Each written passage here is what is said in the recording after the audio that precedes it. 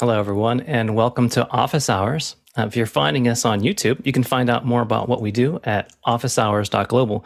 There, you can be the producer of the show by submitting the questions that we ask. Also, you can participate if you feel that you have some expertise that you'd like to contribute. Feel free to join our panel and our community as well. We are a 24/7 community on Discord and helpful in sourcing questions on audio, video, and production. So feel free to join in. Our second hour, usually we focus on something in particular. Saturday's our education hour. So Dave is going to take us through a continued conversation around accessibility. So stick around for that, and we'll be able to submit your first hour and your second hour questions with the accessibility tag for the second hour questions that you'd like to ask. Dave, what do we have today? We're starting off with Vienna Tran in Adelaide, Australia. With reference to your AV work, what do you say to new people when they ask, what do you do? Go ahead, John. This is a really good one for me. I've always struggled with this because I always work for myself and I never know what to tell people. And I've changed it over the years. And now I just say I'm retired. I don't even tell them I do anything. So this is a tough one. The other thing is try to explain what office hours to people. That's another challenging one. Go ahead, Dave. Have you had better success? Well, I used to just I work in computers, and that satisfied my mother, so that was good enough for most people. I try and tell them that I facilitate other people's ability to communicate in whatever way they need, say training, education, just sales and marketing. So it can be any kind of assistance to people to help them communicate. But my work encompassed all different kinds of media. So I didn't just work in one field. I worked in print media, and I worked in audio and video. And I also worked in digital and interactive media. So it's extremely hard to explain what you're doing to make a Laserdisc and what it's for. It's a little easier when I say I'm a video producer, and then they just assume they know what I'm talking about. I often joke with this with my wife because people say, I understand psychology because I have one, and I understand TV because I watch one. So it's a little harder, but lately it's even harder, like John has said, to explain what it is I'm up to for about 3 hours a day and enjoy it so much, but nobody can figure out why. Go ahead, Jeffrey. I'm a chief video producer to many major influencers. Courtney. I just tell them I'm an audio video engineer / computer programmer / retired. Sad but true. I have to say that depending on who I'm talking to, if it's just in passing, I could say something related to audio and video work. But if I'm talking to someone that could in any way be a potential client, I prefer not to associate what I do with commodity services. You start talking about putting people online, it's, well, how many hours or, how large of a stream or how many participants can you have? What that results in is more of a commodities game where it's the lowest bidder, common denominator, and people are going to be checking your prices versus others and just looking for the lowest price. And that's really not the type of client that I'm looking for. Really what I do is I love crafting a story, being able to tell someone's what their communication is. I will offer to be a partner with people to be able to tell their story, or the other focus is on engagement. How is it that we can get the best engagement out of your audience to be able to let them have an experience where they're able to remember this type of experience? So that's what I generally tend to focus around, something along those ideas. I find that when I focus on those type of things as opposed to commodities, I'm working with a client that is not constantly checking their bottom line all the time. It's much more pleasant, and you're not in that commodities market. Let's go to our next question. Our next one comes from Australia as well. Brian Shan in Sydney. Guess everyone's up early in Australia today. Suggestions for a good quality field bag that doesn't look like a camera bag. Will be carrying a DSLR, jacket, and some food. Any suggestions for him? Go ahead, Courtney. Well, I was trying to research this. I don't do much traveling, but I found one that is fairly highly rated. It's called, it's from Wandrd, WANDRD, and it's the Priv Key. I don't know how to pronounce that, if that's correctly. They make it in 3 different sizes. It's a backpack. It doesn't necessarily look like a camera bag, and it comes in 3 different sizes. Looks pretty nice. A couple of $100. It does have inserts for cameras. If that's too expensive for the 200, I like these. I've used a lot of these Amazon Basics bags. They're really well made. They're ripstop canvas. And here's one that's made out for DSLRs, but it kind of looks like a camera bag. Another possible solution, if you don't want to attract attention to it if you're going to be traveling, is get that bag and put it inside of one of these. And Dora the Explorer, little rolling backpack, and no one will be the wiser. You can drag your camera all over, and no one will want to grab that and run with it. Well, I get the subterfuge, Courtney, but if you go too far down the other spectrum, then it's just like, why is this guy carrying Dora the Explorer backpack around? Well, you have to rent a small child. I forgot to mention that. Rent a small child to go with that. It comes with courier copy. Yeah. Good, union people too. He reminded me that, yes, having a bag that's on nondescript and everything else doesn't draw attention. And as well, you want to have places where your bag is protected. So I use bags that are clearly labeled. They're production bags, and they're by brand people, and they're the blue color and all the rest. So, yeah, I'm a heavy target for that. But I also make sure that, I don't put my lunch in there because it's going to mix with the other stuff. Next question. Jeffrey Powers from Madison, Wisconsin. NDI is planning a virtual event on April 11th. Thoughts on what it could be? He's got a link. Jeffrey. I wasn't planning on throwing this ball to myself, but I'll take it. So, of course, NAB is happening the week after. So I'm really hoping that NDI is going to come out with NDI 6. I'm really hoping that they're going to start thinking about actually doing an audio-only NDI. So you could actually use that for similar to Dante and compete in that area. But we'll see what happens. Go ahead, John. I just got an email. It's NDI Green Swag. That's what it is. Go ahead, Dave. Maybe Jeffrey can help me here because I don't understand NDI. I understand it's a network interface and it handles video and audio, but I don't know about these versions. What is the difference between these things, and what improvements does each subsequent version give us? Well, right now we're on NDI 5.5, and it's just been getting better ever since this. We have companies that basically do all their production via NDI. They've pretty much ditched a lot of their physical cabling, and they run it pretty successfully. And so right now with NDI 5.5, you can set up. I have my studio mostly on NDI. You can set up any studio with that. You can set it up to remote from anywhere.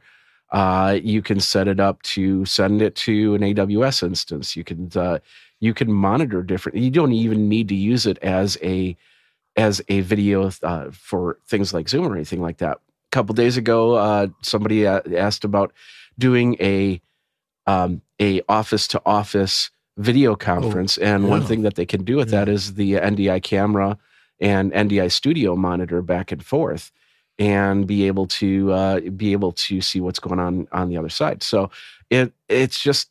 There is a lot of great items you can also turn it into a KVM. So if you wanted to, if you need to control a desktop, you can do it from there. So there's a lot of great functionality, and I'm really hoping that they're going to expand on the audio. But of course, NDI 6.0 is probably what I'm really expecting. So is there a box interface that I would need before I do cabling and all the rest, that NDI has an in and out kind of concept? Well, the NDI tools will let you take care of your Mac or Windows PC because it'll give you options. But right now I'm looking at a camera, the PTZ Optics camera, which does have NDI in it, and so that's sending it to my computer to vMix, which is then decoding it so it can go out to Zoom. So that's my workflow right now. So when more devices start supporting NDI or providing NDI access, it bypasses, it goes more direct to your computer then? What do you mean by bypasses? I'm not sure. Well, I'm looking at analog. I've got a camera here and a microphone and mixer. These are all analog, so they go into my computer through translation to USB. If I were to go to NDI, would that make it easier? I would just have one USB and then everything comes to me through NDI? It would make it easier for the computer because the computer is not dealing with the USB bus, but on another aspect, your network has to be pretty solid. And the one thing about NDI is I always like to say it's like shooting a shotgun. Everything just goes everywhere, and whatever catches will catch it. So for instance, I could have a couple computers running behind me with this same video shot, and I could be maybe recording to those as individual ISOs, while this one does all the streaming and switching. So if you're looking for something with security to it, NDI might not be the best option. But for something like what I do, there's a lot of great options and abilities that NDI has. And that's the thing, I guess I was cautious about myself because I'm not a network kind of guy. I've never managed a network and I've never had to set IPs or all that kind of stuff. And I've heard people on office hours talk about their issues with managing the network side of NDI. So I just figure you're giving me some pretty good ideas of how it works. Yeah, that's why people build up an NDI server so they can kind of corral where the signals go back and forth. Okay. And one of the other things that Jeffrey sort of alluded to is that you can also have PTZ control right from that network, that software suite that NewTek delivers with that. So some companies are making cameras that are NDI compatible, in which you just plug them into a network port and then arrange it from there, and then be able to run your services right from that service. And we got a message. Also, we had a chat message from Guy Cochran that he tells us that the announcement will be spinning off their own business from a protocol to a technology company, so that competitor manufacturers will be able to adopt it without fear of this being proprietary, which is very interesting. Yeah, because the platform. Yeah. Well, it's competition of standards is something that companies will compete on, as far as using one thing or another. So if NewTek is successful in being able to spin this off as just allowing people to adopt their standard and built it in, we could see an enlarged ecosystem of devices that are compatible with the services. You plug them in and you're able to use them in your network services. Go ahead, Courtney. Does that require licensing it from NewTek, or is it, if they're going to have it as a separate technology standard rather than a product, a specific product, would you license the NDI protocol from them so they'd still get paid, but you won't be necessarily competing with them for the product itself?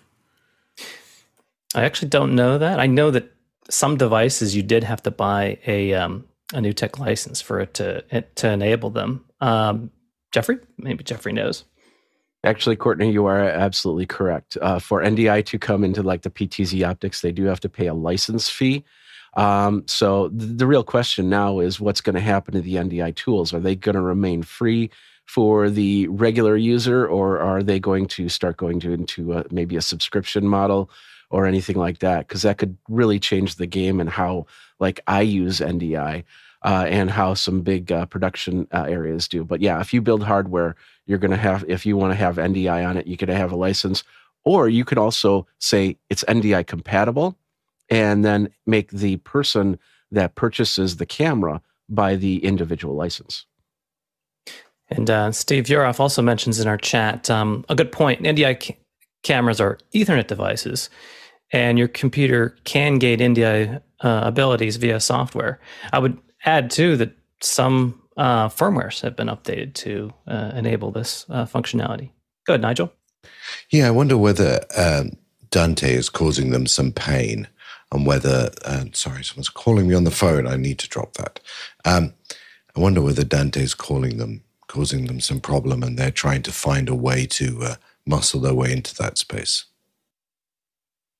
Yeah, it's an interesting world. We'll see how they're able to spin Dante that. is a mystery to me as well, so I'll take that up on the next round. Have somebody explain Dante to me. I've heard that's a readoption of an existing platform. So, yeah. Go ahead, John. I think they're more worried about 2110 than they are Dante, my guess. Yeah, it might be the VHS beta wars all over again, where it's the adoption of a standard, who gets their foot in the door first. I think that NDI has been on the ball and running for quite a while, so we'll see how much they're looking back. All right, that was interesting discussion that is apropos to our media and production. Keep in mind, producers, I'm speaking to you, watching the show. You can produce the show by directing us, by asking questions in Mukana. Go to officehours.global to be able to put in your questions. And let's see what we have next. Dave? Brian Shan comes back to us from Sydney, Australia. What grade of diffusion cloth would be suitable for a home studio Zoom lighting? Go ahead, Dave. I just brought it out of the cupboard here, but I use this stuff, and I buy it from a lighting service. Various grades of diffusion can be bought, some more thin than others. This one's one of the thin ones. And I'm a lighting guy from way back, so I have a contact, and I buy directly, and I buy in large quantities. But some of the other suggestions I would make is, that stuff that's on a sheer part of a drape when a fancy house has sort of light drape and then the heavy drape for darkening the room. That sheer is pretty good at diffusing. It's a little thin, but it would depend, of course, if you're putting a sharp light behind it or a thin light, a wider light. So it's recommended, of course, to use lighting panels these days, and they diffuse in that sense of being a large source. And a thin piece of that would probably help you in spreading the light around a little more. A muslin cloth, which is used for constructing sets and backdrops and stuff, is also quite transparent. And depending on the density of the muslin, you can get a pretty good diffusion out of that. Bed sheets are often a little too thick, so you're going to drop your light by about half if you try and put a bed sheet in front of it, unless, of course, it's a well-worn bed sheet and that's very thin, and you can do that. So lighting diffusion from a supplier is what I would recommend, because you've got the most control. You can stage it in its thicknesses, and they'll give you a range of thickness. So it depends on how sharp your light is. I only have one spotlight in my kit, and that's why I have diffusion. And often when I mount my diffusion, my spotlight is just very small. It's about a 4-inch diameter, and my coverage is about 2 feet square. So I try and get about 1.5 feet by 1.5 feet on a frame in front of it, and that gives me great diffusion. But right now I'm using large lights and LEDs, and they give me diffusion already. So the screens that can go on the front of them, or the softness of the fabric that's on them, is giving me diffusion. Good, Courtney. Yeah, Dave covered most of it there really well. Here in Hollywood, we use Rosco Gel, which is a gel-type diffusion. This is a 216 is a standard diffusion type, and this is half 216. You can get it. It comes in sheets. It's kind of pricey. These gels were originally designed for use in front of tungsten lights, which are kind of hot. You didn't say what kind of lights you're going to be using in front of.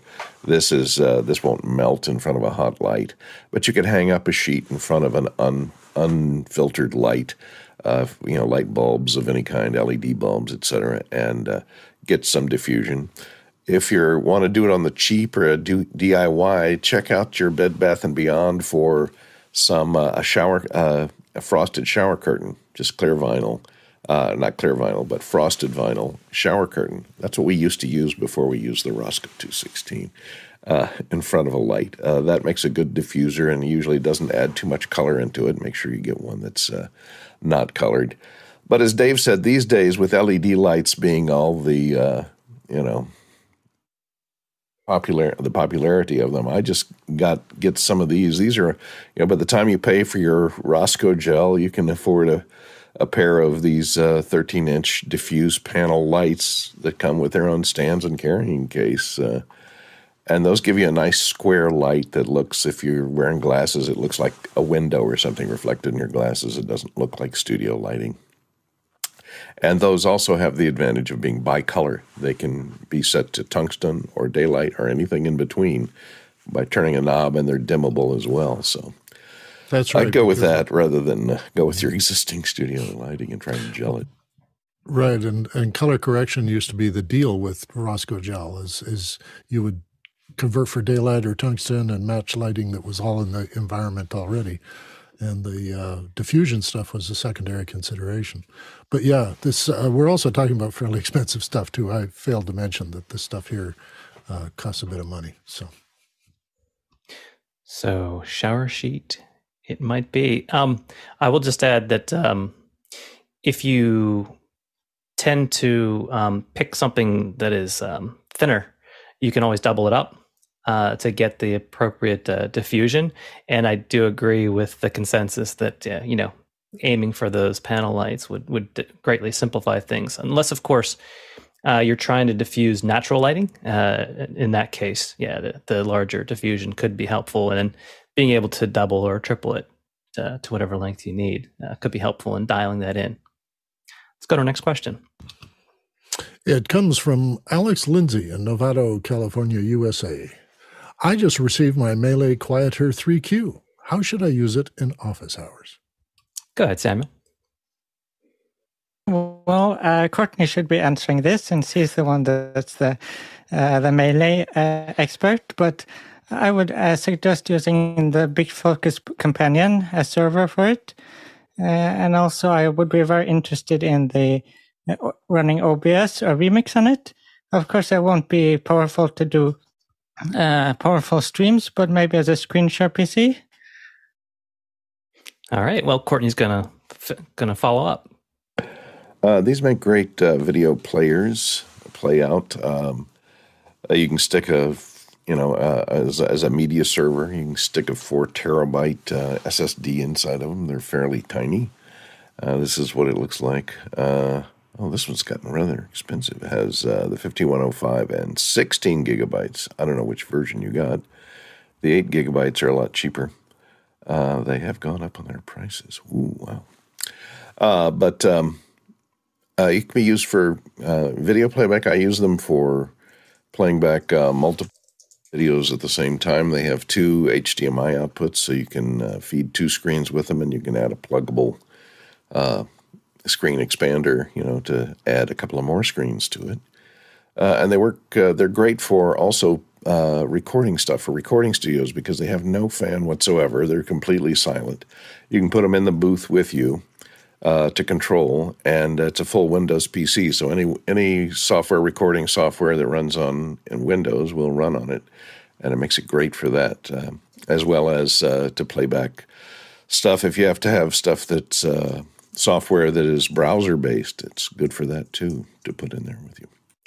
So I'm imagining then, Courtney, that the draw of these devices is that their price point, their software compatibility on Windows, and maybe even their size. If these prices tend to creep up, when is the cutoff point, do you think, when you start to look for maybe something in a smaller PC format? I know that the Pis have pretty much priced themselves out. Yeah, I think once you get up to $300, you can get the B-Links come in fairly powerful packages. You can get those with the Ryzen processors in them, and you can get them with i5s and i7s in them. Quad core, 8 thread units. but they're a bit thicker and bigger. These ones from Melee are fanless and smaller, but they tend to have the Celeron processors in them. So the 5105 has a better graphics GPU in it from Intel. So it can handle more channels of playback and encode. They also have encode and decode of H.264 and H.265.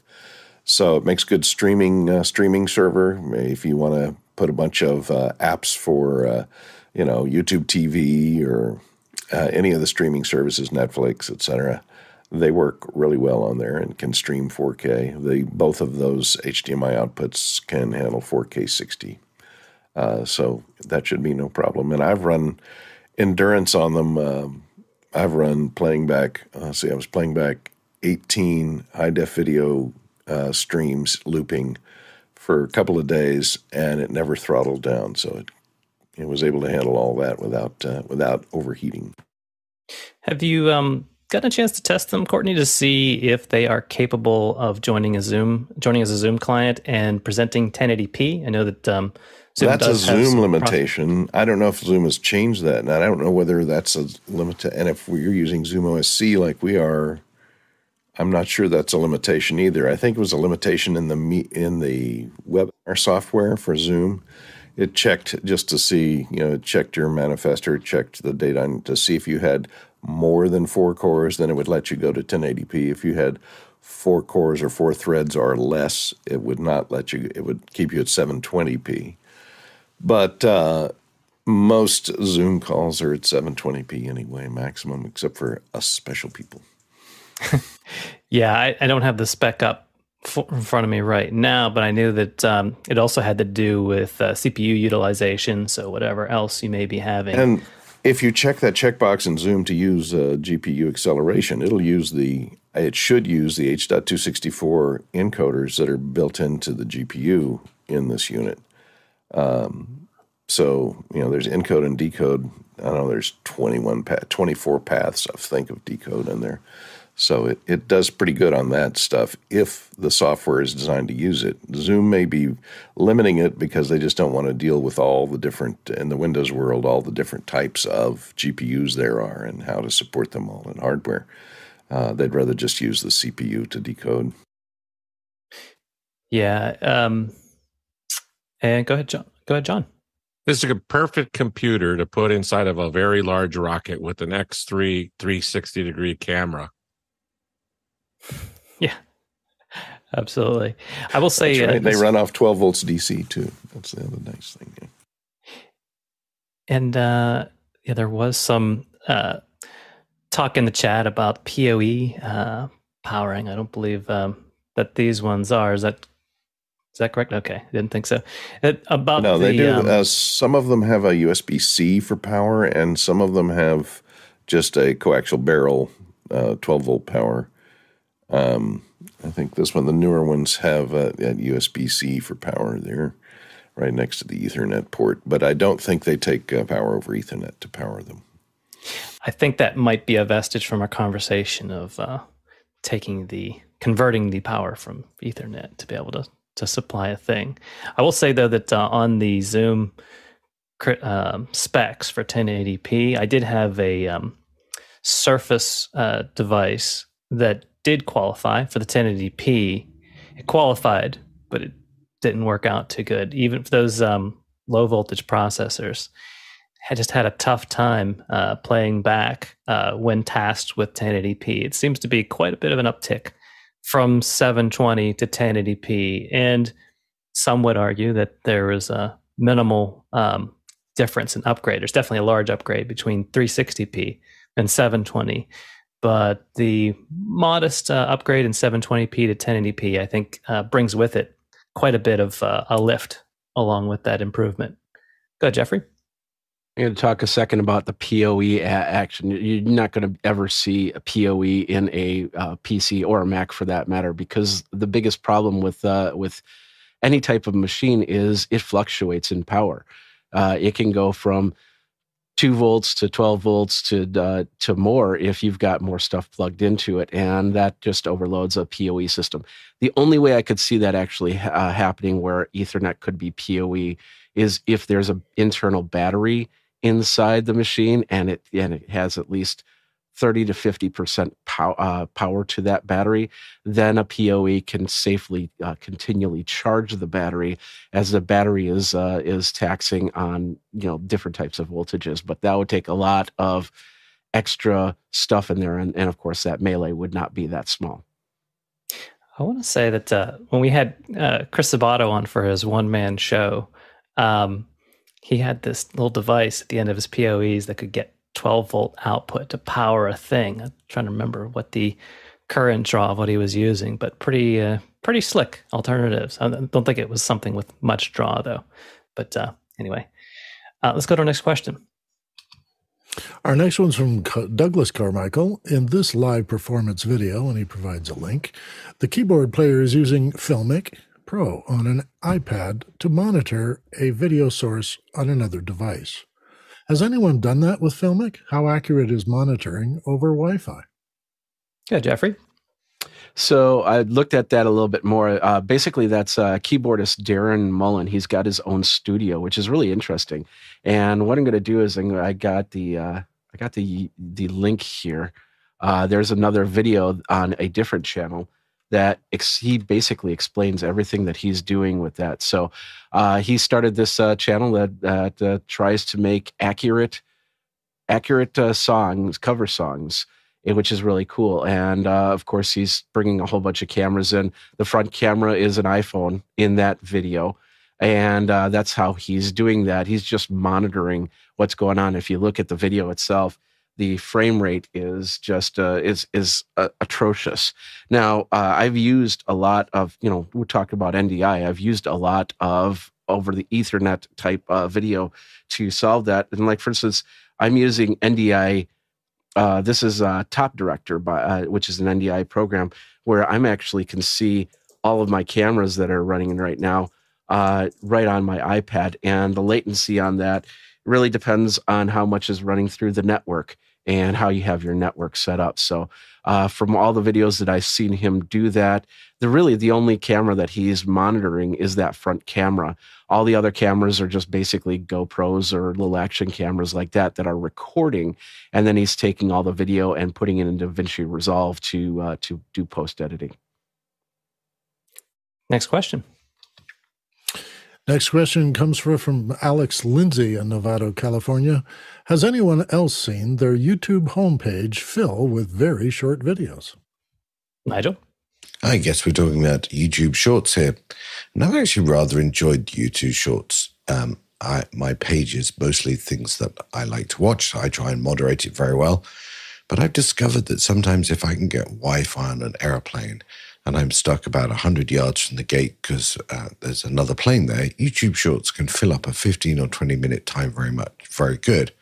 Although for some reason, Dr. Pimple Popper is very frequently in my stream. So I don't know what that says about me, and I wonder those around me watching me what conclusion they draw from that. Jeffrey? You must have watched Stephen Haywood's episode of that show where he had some stuff done to his nose. He works at PTZ Optics, by the way. Anyway, so what people have been doing, this is actually pretty interesting. When you create a short, it needs to be 1 minute. If you even hit that 1 minute mark, it's considered a regular YouTube video.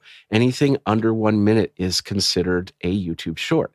Now, what some people are doing, they're trying to cross the streams, so to speak.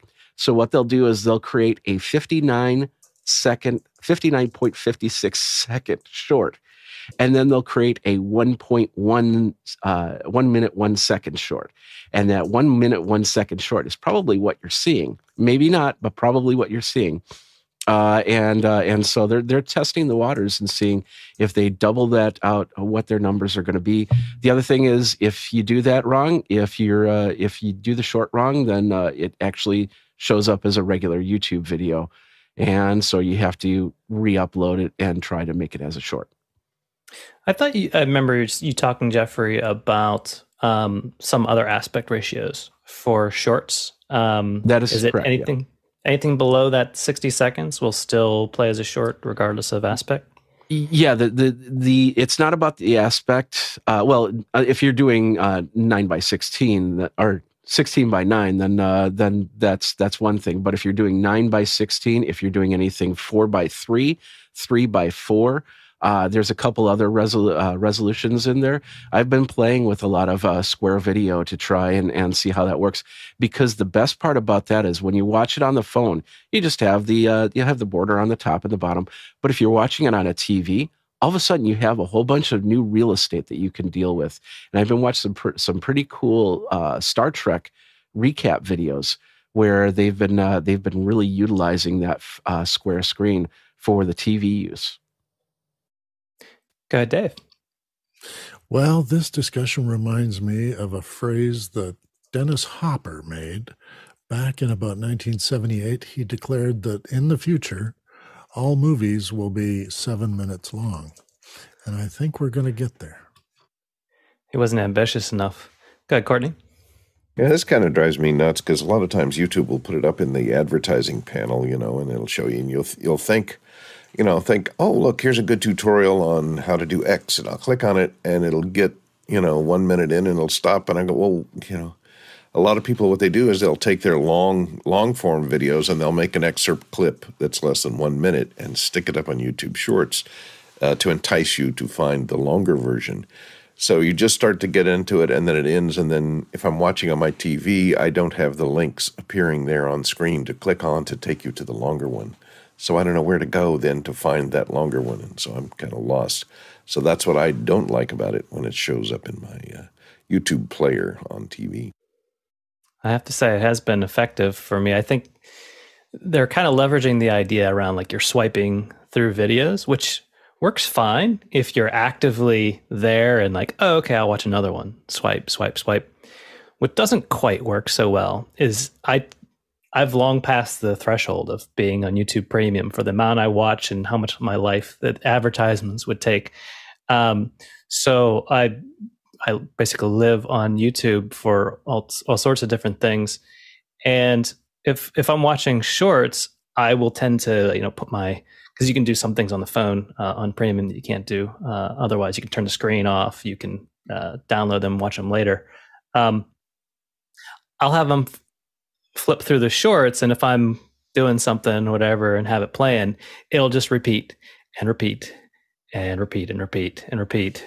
And I almost wish there's like a auto, just go to the next one button, because after a while, if I'm getting involved in something, I'll hear it over Bluetooth or thing, and it's just going over and over again. It almost feels like a type of torture if you're not careful. If I was incapacitated and wasn't able to get to the next video, it might be the end of me. Anyway, let's go to our next question. Our next question is from Douglas Carmichael. The new Yamaha DM3 mixer does not support per-channel direct outs with a variable pickoff point, nor channel inserts other than a built-in gate compressor. Wouldn't that be an impediment to many workflows? Could we see that change in an update? Go ahead, Dave.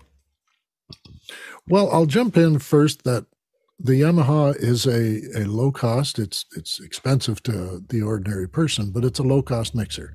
So in that sense, there's always a trade-off.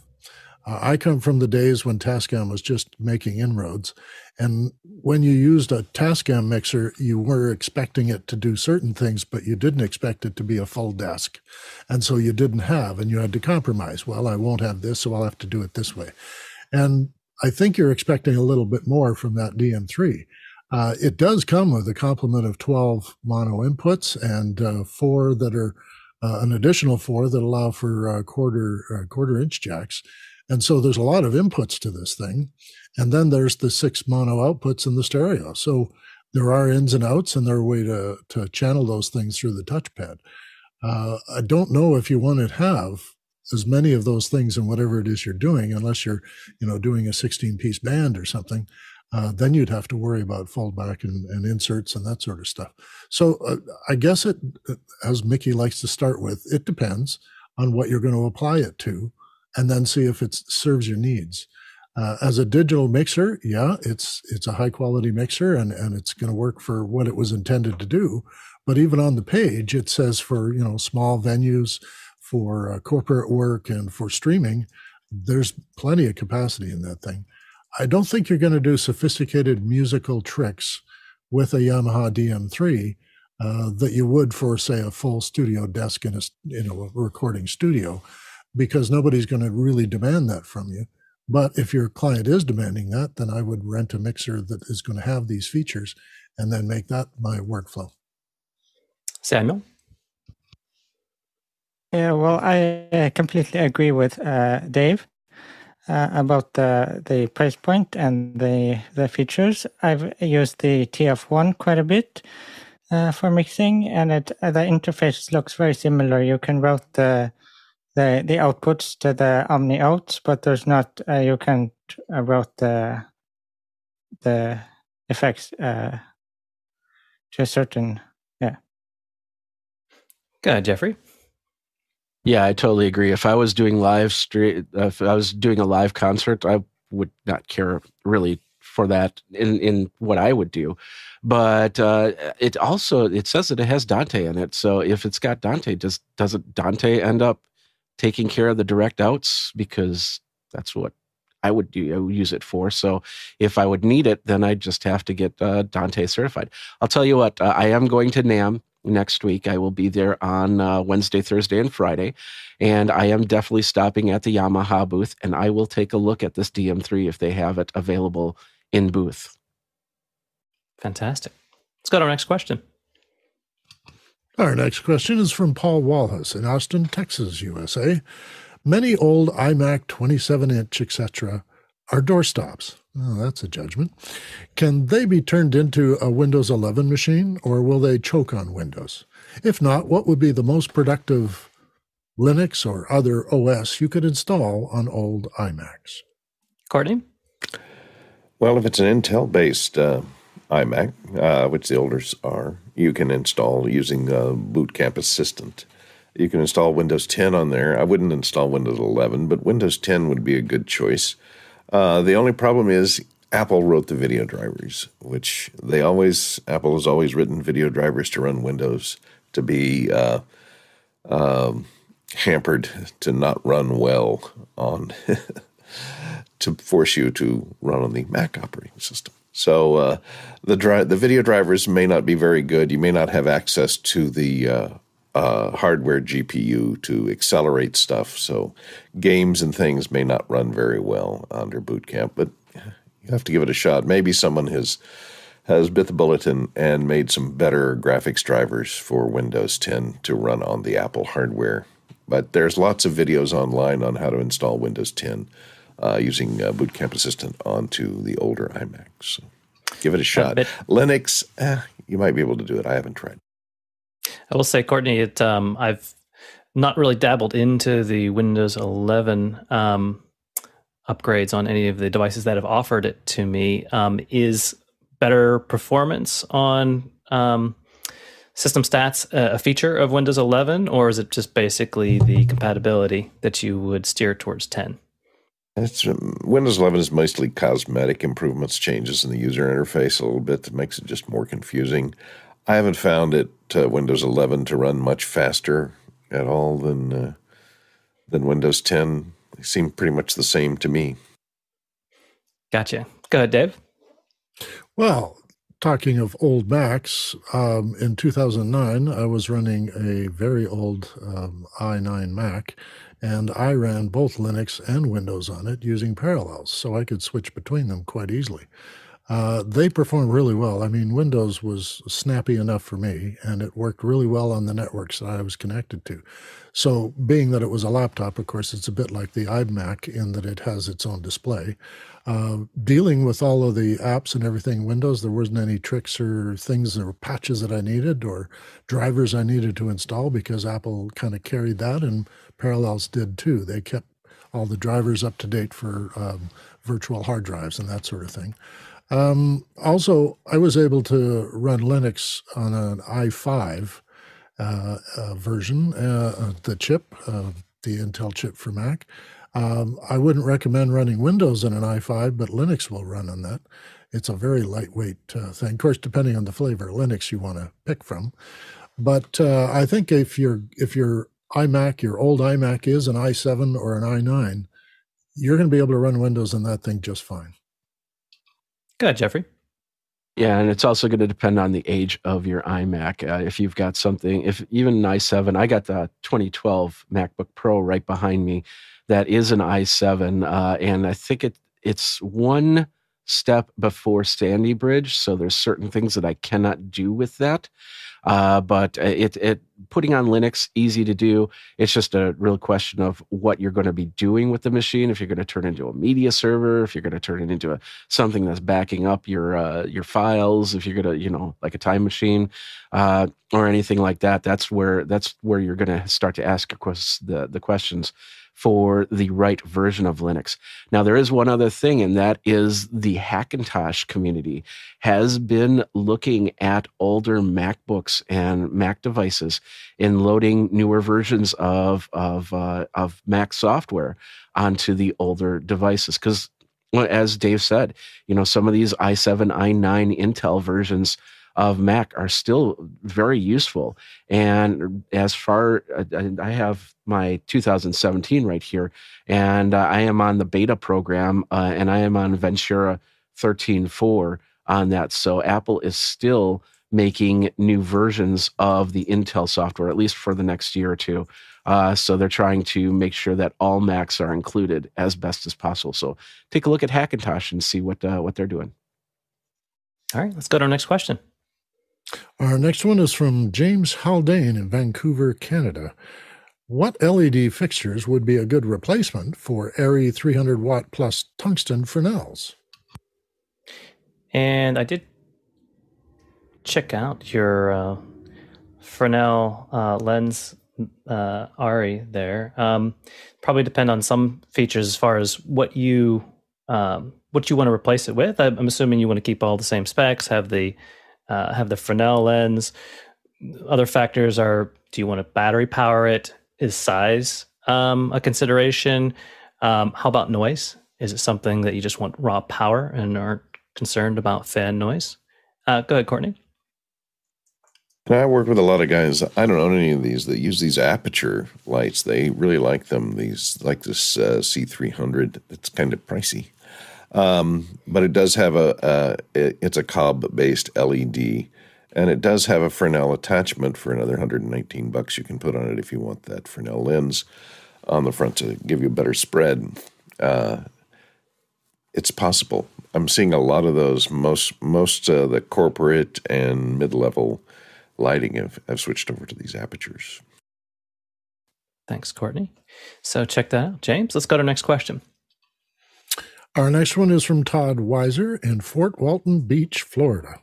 Has anyone used a Stream Deck to control a video camera setting during a live event, a camera setting? If so, what kit was used? Can you help us out, Samuel? Yeah, well, I used the PTZ cameras with BitFocus Companion over the Sony Visca protocol. And I was able to set down the speed to very slow speed and then pan slowly across the room. And then it cut to another shot automatically with just one press of a button. I've also played a little bit with, it's not directly controlling the camera, but the APC-R Mini from Middle Things controls the gimbal. So you can do gimbal movements with the controlled with BitFocus Companion. So there are also a couple of other options you can look at if you really want to control cameras with a Stream Deck. Canon has quite a few options for some of their cameras, and also almost all PTZ cameras will integrate with BitFocus Companion. Yeah, that's right. They have you been looking at the newest beta version, Samuel, or are you still with the tried and true? On my computer here, I'm running the 3.0. But when I'm doing production in a place, then I use the old 2.0 version. All right, understandable. Go ahead, Jeffrey. So you got to remember that the commands actually come from the camera. So if the hardware doesn't allow you to do it, you won't be able to do it. With that said, I use the PTZ Optics cameras, and I've been building it's actually pretty interesting. The idea is I'm building a 15-minute setup with its own power, with its own network, with everything that's self-sufficient. I come into a band or somebody doing a presentation or something like that, set down my gear, do the recording, come tear it all down, and I don't have to worry about their sound guy. I don't have to worry about finding power or anything like that. And then, of course, getting one or two sets or whatever speech is going on from there. So what I use my Stream Deck for is in the PTZ cameras is it has the ability to not only lock the focus, autofocus, but also change the shutter speed, change the iris, and change the white balance on the camera. So with those, I have those buttons set up in Companion because the PTZ Optics side load, it has those options to do that. And then I have its own button panel. The only problem is I have a 15-button Stream Deck with the portable machine, so that I really have to be thoughtful on how I set up the buttons because it basically takes up 2 pages if I want to have control, if I want to have set spots, and if I want to have the control of the optics inside. Let's go to our next question. The next question comes from Paul Walhus in Austin, Texas, USA. How do we democratize AI and quantum computing so it's not in the hands of the select elite?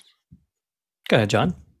This is a good question and a very tough question. And if you watch the industry and watch some of the leaders being interviewed, so the only bastion left on AI for open source is Stability.ai, which is Emad, the CEO. And he's steadfast in making sure that he promotes the open source community for AI. OpenAI used to be open, and their charter and their mission is to remain open until Microsoft came in knocking on the door with $10 billion, and now I call them closed AI. But to build these giant models is millions and millions of dollars, and to run the platforms, if you know how much these NVIDIA cards cost that these things are running on, that's the reason why OpenAI raised this money. They couldn't raise the money as a nonprofit, and so they have this for-profit organization that they raised the money for, and that they've limited the amount of return that these companies that invested can get back. It's really, really intriguing. But you're going to have closed systems: Microsoft, Google, Facebook, Salesforce, Oracle, IBM. The only ones going to be able to afford these giant systems for the large language models and the generative AIs until the hardware gets more and more powerful. And so it's going to be a battle between the open source community and the closed source community. Right now, closed source is winning just because it's so expensive to power these models. So it's something to watch. Go ahead, Dave. You know, Paul, you're old enough to know about the California gold rush and how people gave up farming or left the big city to go win their fortune on the panning of rivers and the destruction of the nature out in California. And we had a similar thing up here in Canada, where people came up here into the far north and some froze to death trying to get their fortune. So I think we're in a gold rush with respect to AI. Everybody is not quite sure where the value is, but they just want to get their shovel in the dirt and stake their claim and mark the territory they can in the time that they can, using whatever leverage they can find. So yes, as John says, when you're nonprofit and developing these things, everybody looks in your window and says, how you doing? How you doing? And then as soon as you release something amazing, life-changing, or as I say, paradigm shifting, that there's a whole new way things are going to be done, then people want to jump in with their picks and shovels, show up a lot of money. I can tell you that what we've learned from gold rushes is the place to put your money is in the guy who sells the shovels and the boots, because everybody arrives unprepared for this stuff. And the people who come up with ideas of how to deploy AI, how to put it into use or make it fit your everyday life are the ones who are going to make most of the money. But the big platforms, yeah, they're going to jump in first because they got the bigger shovels. Go, Courtney. Yeah, it depends on the depth of your pockets, I guess. I did find the first portable quantum computer available for under $9,000. You can get it from CastStore here. I think it's only 2 or 3 qubits, though, so you're not going to do a whole lot of high-speed computing on that or anything practical. But, if you want to get your feet wet on the ground floor of quantum computing, there you go. $9,000 gets you in the door. Fantastic. Let's go to this. I don't know how well this is going to age as we turn back to this. Let's go to our next question. While we're heavily into the AI section now, this is the section of the show where we discuss AI. Alex Lindsay brings a question from Novato. How do you think AI will impact design over the next decade? Nigel. So I think there's a couple of things I think will affect both designs and designers. So for those of us who have websites or Substacks or something, when we want to use a graphic, either we borrowed one from somewhere on the internet, sourcing it so they would take pity on us, or we paid a designer to do it. I don't do any of that stuff anymore. I go to, Midjourney and throw something at it and it gives me a graphic. Mostly that looks really great. Now, is it as good as something a real designer would have done?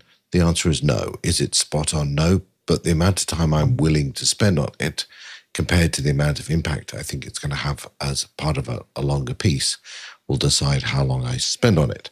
So in terms of me using graphics, I've found that now an extremely useful way. The same way that the Alex has mentioned in the question, I think always uses Midjourney now for MacBreak Weekly for those images that go on my YouTube feed. So I think that's how it will affect many of us use it. Will it affect designers? In the end of the day, I think about AI, whether it's ChatGPT or whether it's Midjourney, I think the cream will rise to the top. And I think the people who are creative and can do original things will do very well by differentiating themselves with original thoughts and original images. Those who are just blah will get taken away. Go ahead, Dave. Well, I'm really looking forward to the development of Imagineers and people who are clever at making these things perform, because that's going to be the skill set that moves it.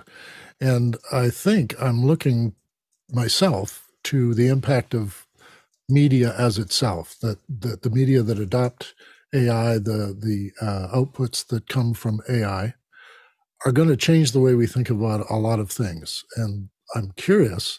At first, of course, everybody hates it, and then they'll adopt it later, like we remember with microwave ovens. And how it's applied later, I think, is for me the most curious part. In terms of design, yeah, it's going to affect that first because it's a visual and textual medium, but it will start to have its own space, just as any new media has the old media as its content. We make movies about books or television that imitates radio, and we're going to fill it with all of our previous ideas until we start to have brand new ideas which are inspired by your experiments in AI.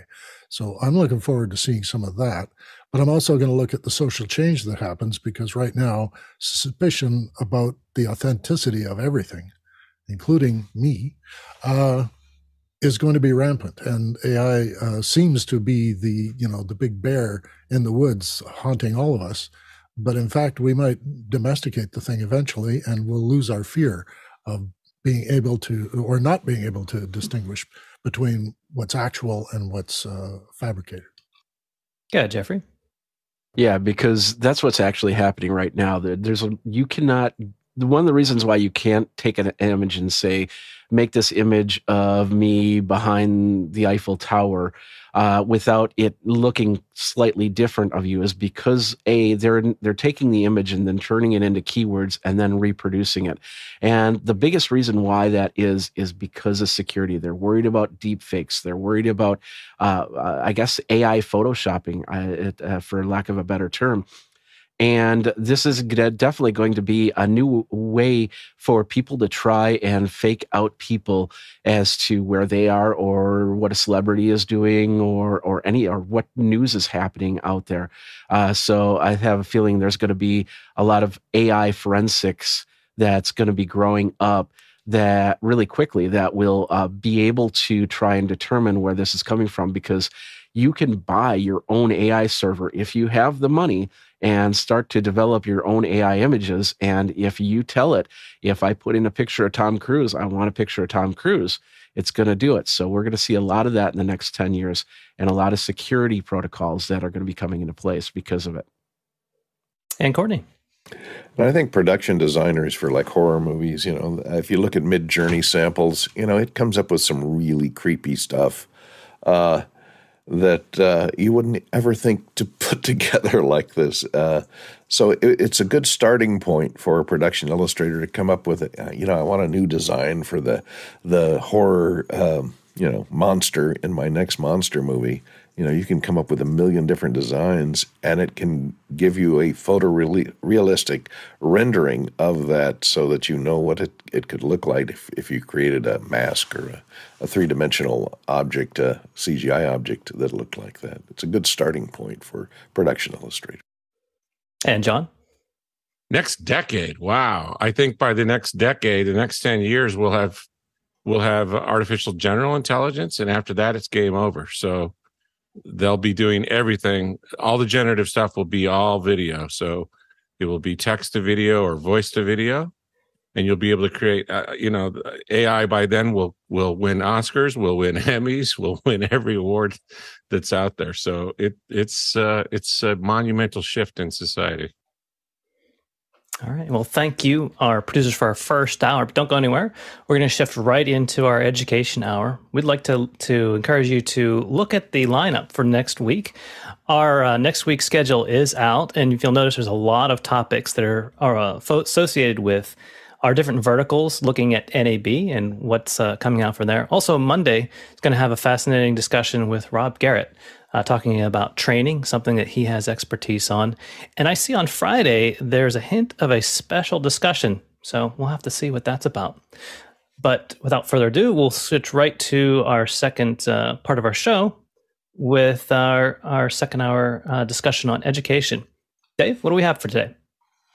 Thanks, Josh. This past March was Autism Acceptance Month. I'll bet none of you knew that. Today, I'm sharing the show with someone who's been a regular panelist on Education Hour, Harshid Trivedi. He's agreed to help me with our discussion by providing some history in the development of tech to assist people and help me integrate those innovations into everyday life. I've been on the edges of helping people get an education, which has exposed me to the many special support systems people need to overcome sight and hearing barriers and physical barriers. I've had to change my vocabulary many times to incorporate new definitions of what people are challenged by. Just this week, I heard the phrase vision loss spectrum, which better defines the variation in capacity for sight, which I've long ago learned is not always total blindness. Only recently has the cognitive impairment realm been explored, and these areas are now seeing expansion into assistive tech for mental health and other areas of human development. Although we usually have an education and schooling context, today we hope to expand our discussion to encompass both ordinary life, workplace, or entertainment context with regard to assistive technologies for all purposes. So we start a little bit with the groups who've worked to provide supports have established a group of tenets around this issue, and they are: 1, everyone has the right to participate, and 2, access to information is a right, not a privilege. So today, our discussion is about innovations of the best kind. Harshid, why don't we start with some significant people who paved the way? Absolutely. So we have quite a few people. You're not coming through, so I'm going to get you to switch your mic there. You are unmuted. Well, you were unmuted, but your system seems to be... you're off your mic, I guess, is what I'm saying. Okay, that should be fine and dandy right there. No, we're still very low there. Oh, now we don't have you at all.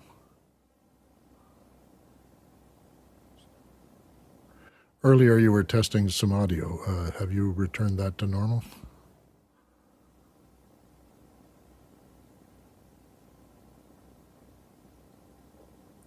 Yeah, I think I heard you originally, Harshid, but then you were really low. Yeah. So maybe just needed to use that first setup and turn it up a little bit.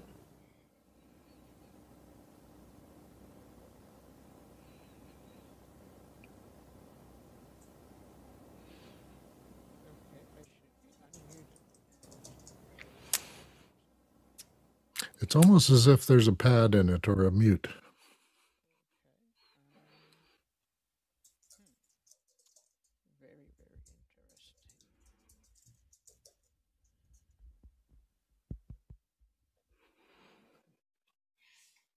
Mm-hmm. Well, I could go on and talk about how on the Discord we have a list of links, which, if anyone's interested, under the education channel in Discord for office hours, there are a pile of links which we were going to refer to, some with the organizations that support and have developed policy around assistive tech and supports for people in general public, as well as some software, some hardware and some software, which are assistive technologies that we thought were rather interesting. While Harshid is figuring out his audio, what I could do is, if I'm allowed to share my screen, I could share a discovery that I just had in the last week or so. And it was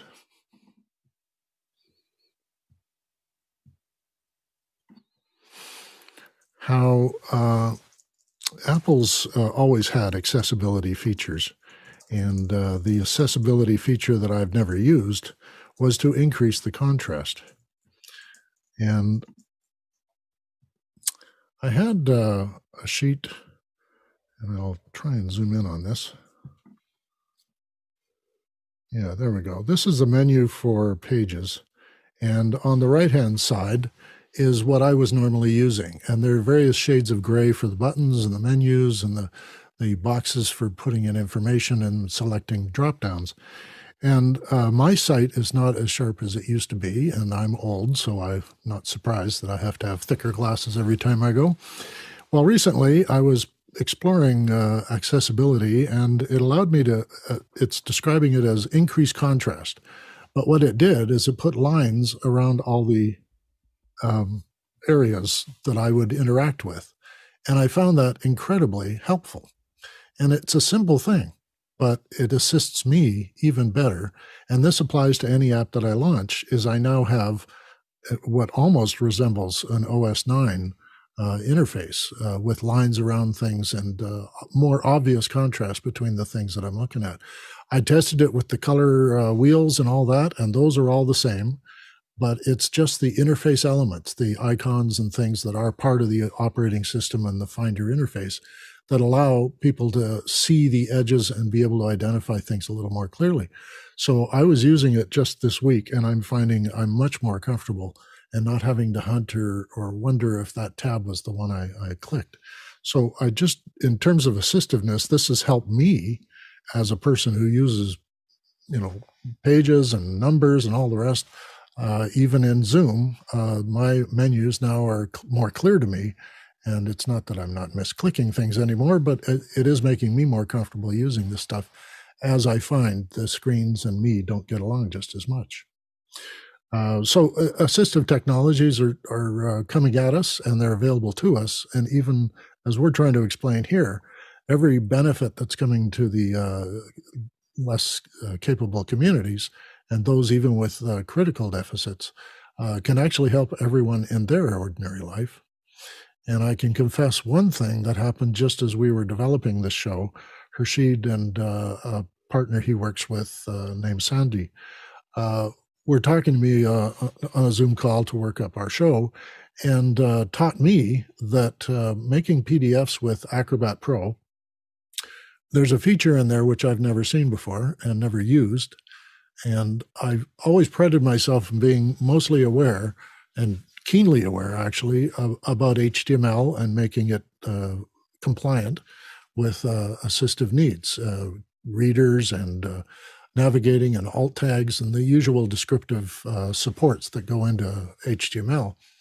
I wasn't aware that PDFs have the same features and that tags and reader orientation and proper titling and headers and footers are examined by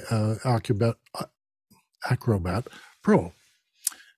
They taught me that if I dig down a little deeper into the menus, I find an accessibility test that you can run on whatever document you're making, and it'll give you a list of things to correct if you want it to work in a reader, a speak reader for the sight impaired, and also for hearing impaired. You can have the reader read more clearly if you mark these things properly, and it won't run sentences together or miss periods and that sort of stuff.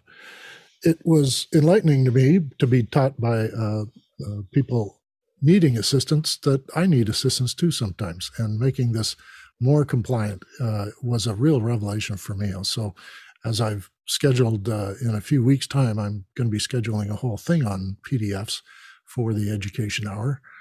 Look forward to that. I'll just pitch that a little bit. I thought I was a master of PDFs until they showed me there's a feature in there I have never used. So we can learn something from people in the community as well.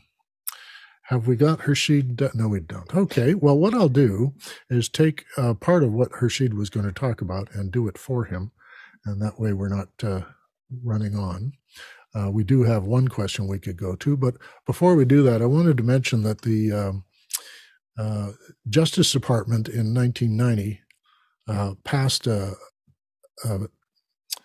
Accessibility Act. I don't actually have the name for the ADA, but in 91, George H.W. Bush passed the ADA regulations for doing things on the web, but they also made it an arm of the Justice Department, not a separate government department.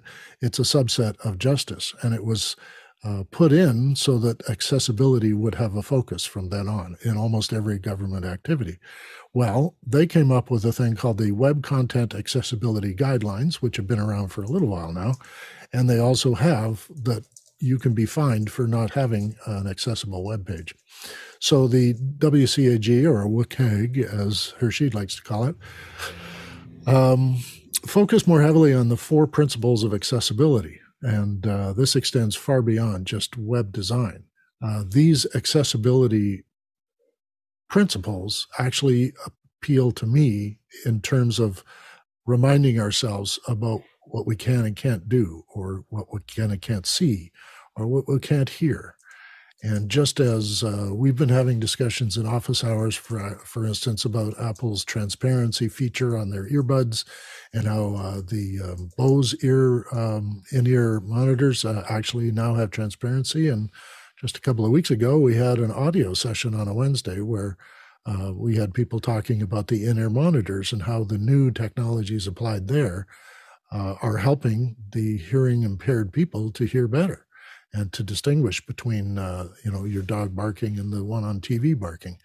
So these things are coming at us, and we're getting better lives, better control over our hearing and our sight, and giving us enhancements that are making it possible for us to work with technologies that make things better for even ordinary people.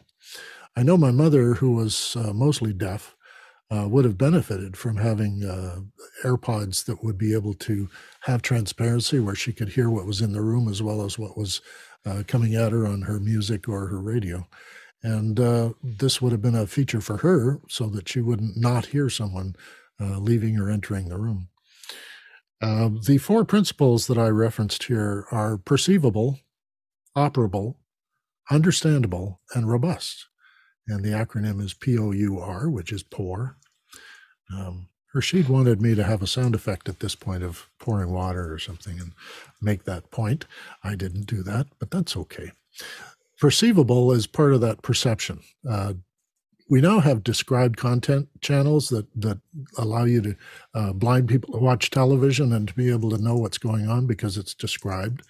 There's been a YouTube clip that Harshid has put on Discord in the the assistive technology section, in which a congressperson describes herself as she begins a speech, and how she tells the audience what she looks like, how old she is, and where she is, and what the scene is, and then proceeds to give her message. And this is probably a practice that's going to get more and more apparent to us, that we'll start having, just as in Canada here we have the acknowledgement of the native lands that we are occupying.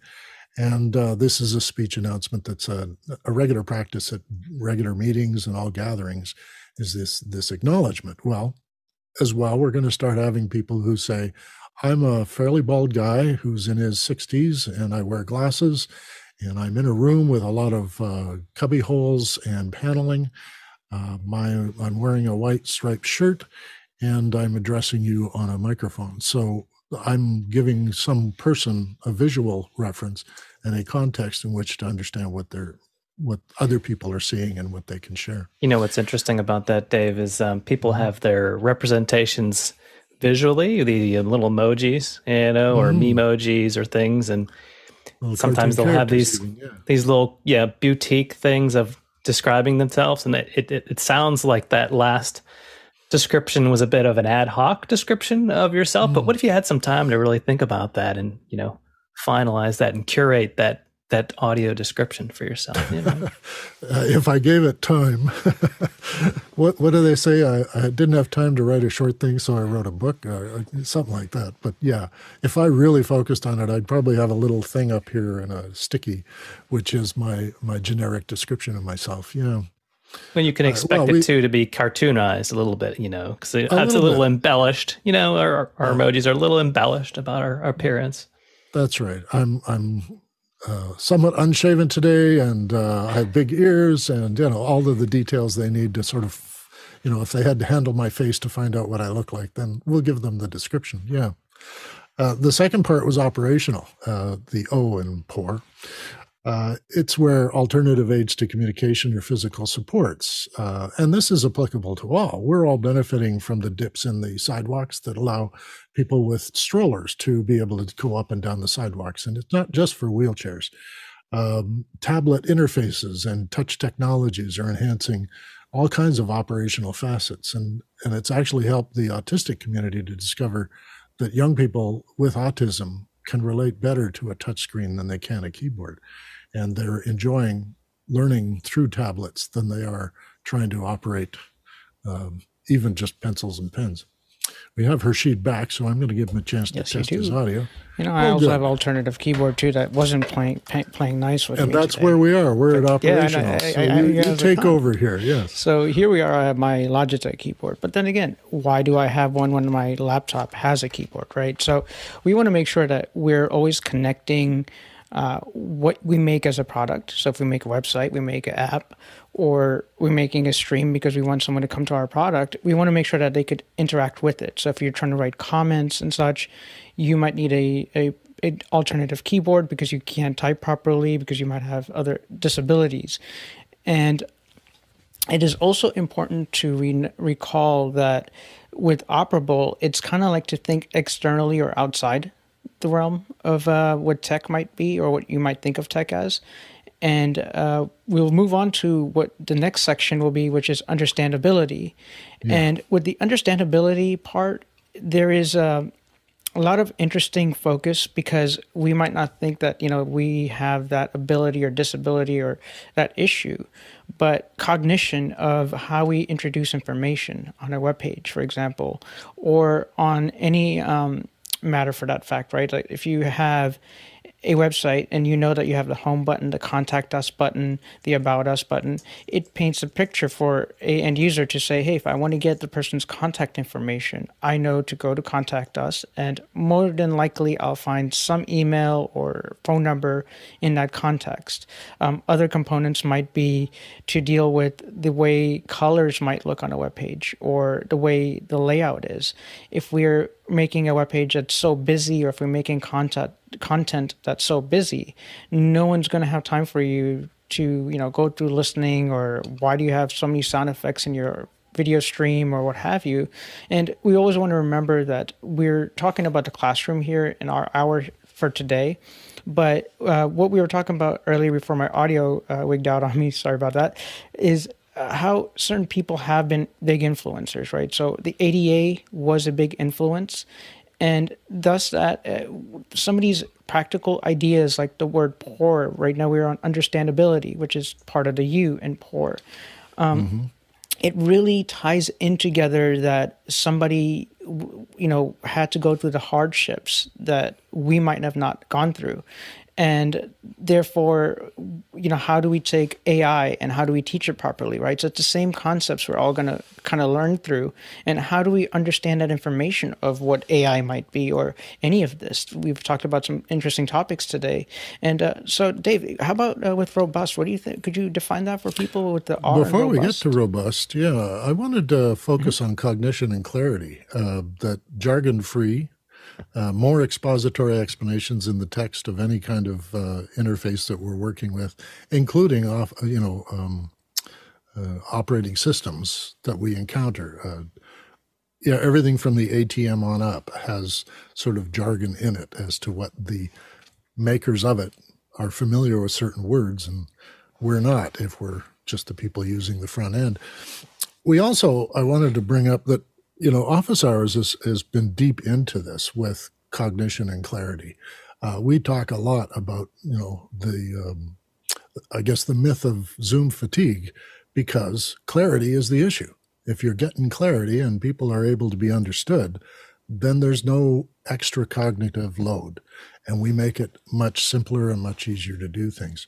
I think unnecessary clutter is clogging up most of our public feeds and all our news, things we're trying to access information, and we're getting a lot of clutter. We often have YouTube videos that have too much at the front and we never get to the point, this sort of thing.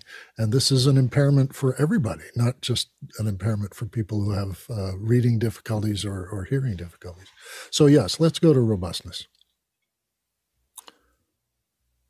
Sure. So I was talking to Dave here the other day, and I was like, "Hey, Dave, you ever walk through a mall or a store, and you have like the sliding glass doors or the revolving doors?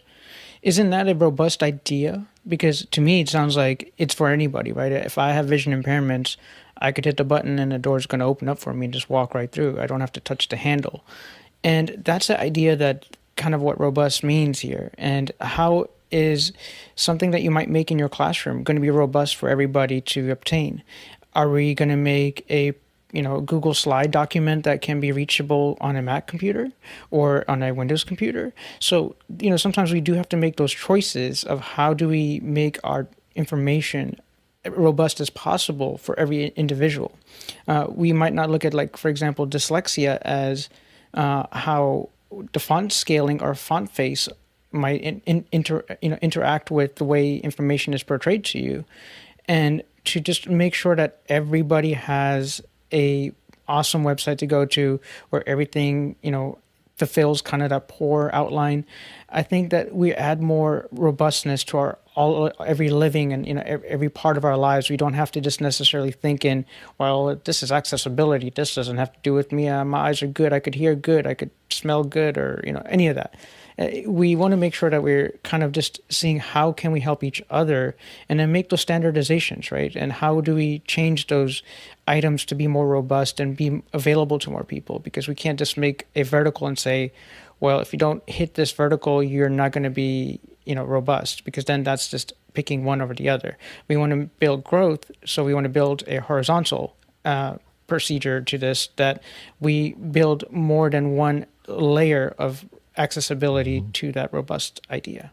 And Dave, you have any thoughts on this? Well, I had one last thought before we go to questions, that if in the next 10 years, perhaps, assisted driving is so good that a blind person could drive, that would be fun. All right, let's try a few of these questions. We have 4 on deck here. Let's start with the first one. All right. The first question comes from Bob Sturdivant from San Antonio, and he wants to know if the community has been able to take advantage of any of the different AI tools to help accessibility, and if so, which ones? That's really interesting, because I just learned about some of these today, but I'm going to let Harshid Sure, describe I one or could two come on that in. he has been able to demonstrate for me. I haven't We're not been- at the halftime demo yet, but if you Not want at the to talk halftime about demo Yeah. yet. I haven't necessarily used specific tools in this section, but a lot of these tools are on their waiting list, right? So we mentioned Microsoft earlier in the show with how open AI and now it's kind of the closed AI. Well, ChatGPT is sort of a Microsoft product, and Be My Eyes, for example, is leveraging that where they've added a virtual assistant. So let's say you're into car magazines. You flip to a page, you point your camera at it, you ask the virtual assistant through your microphone, hey, what's the picture on the right-hand page? And it says it's a black Lamborghini Diablo with a hue of green at the back. Oh, okay.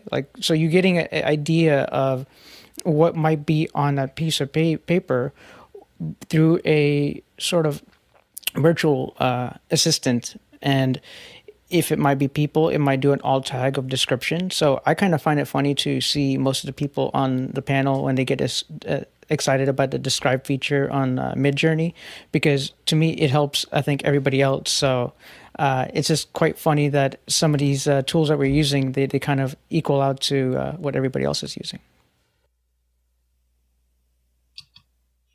Yeah, we have a lot of these links in our Discord channel.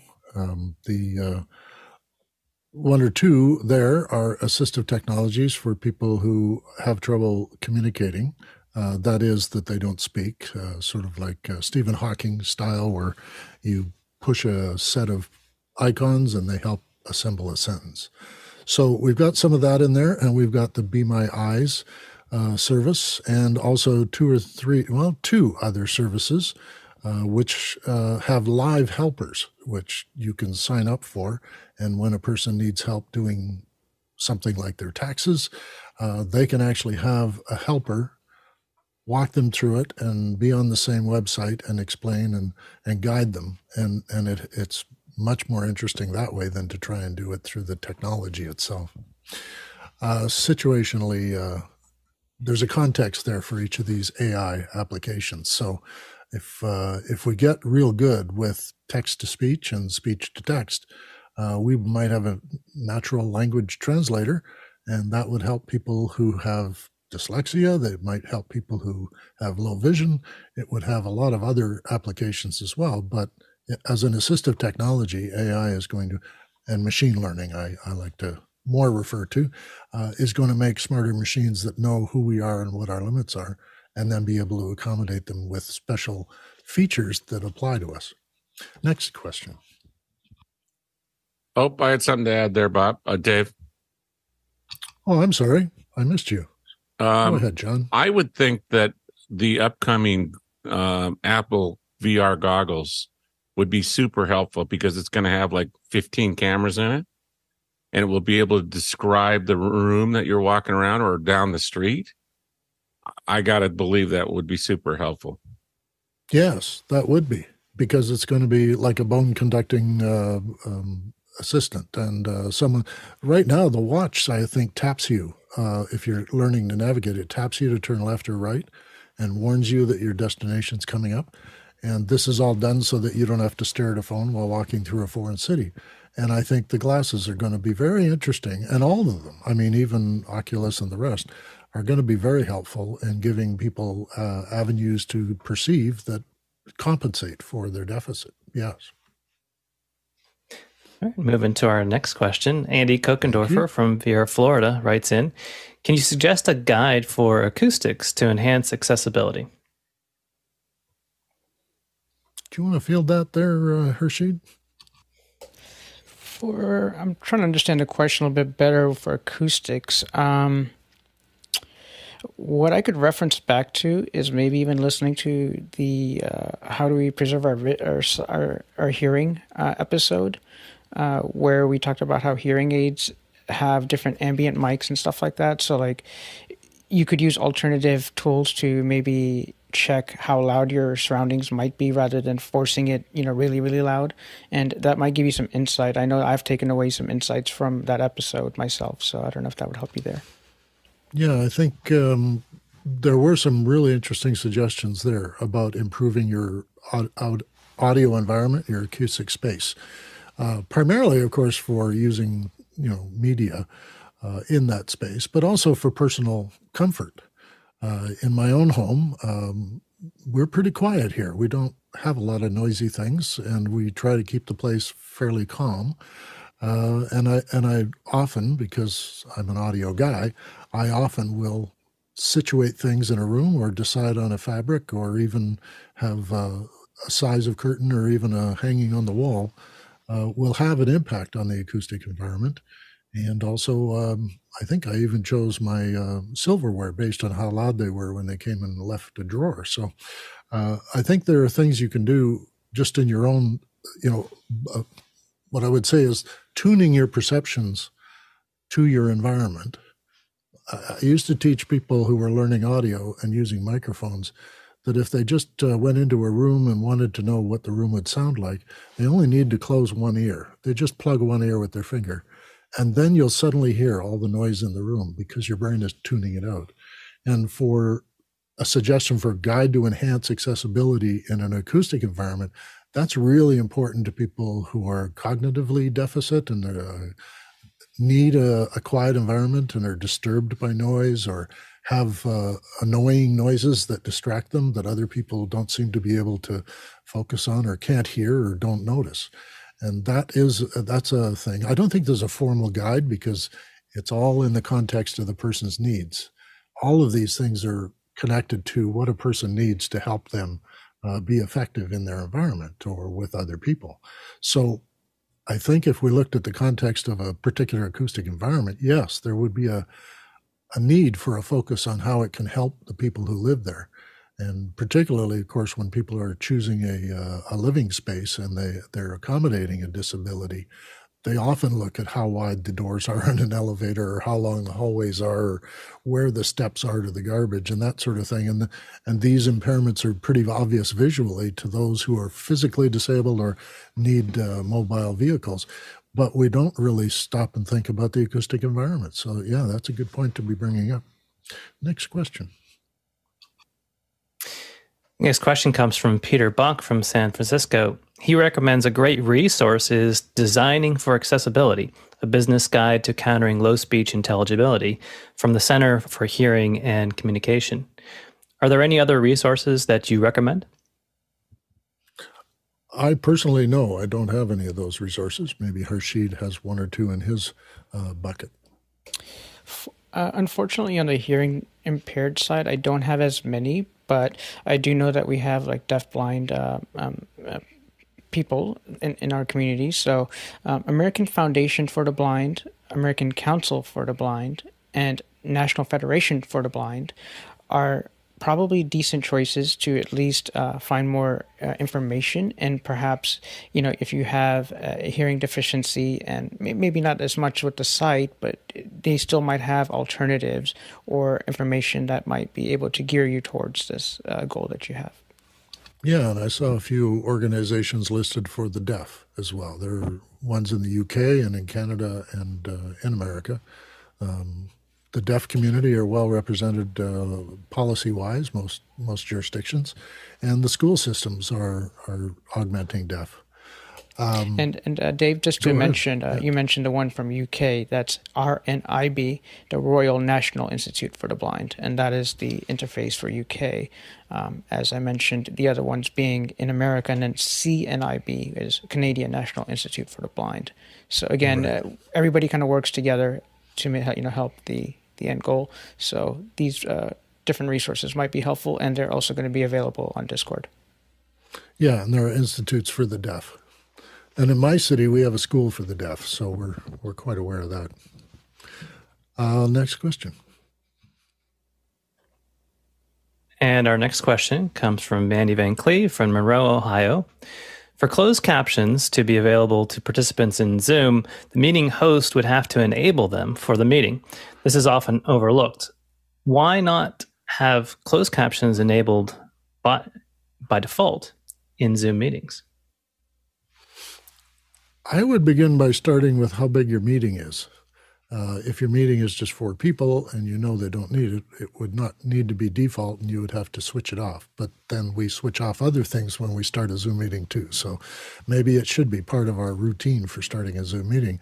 If you're going to have 71 people, which I did just the other night, one person had closed caption, and so closed captions needed closed captions, and we had turned them on for that meeting. So I think it's maybe a request. It's something that people should be familiar with, that they can turn on and that they can work with, and that they will make an effort to accommodate with.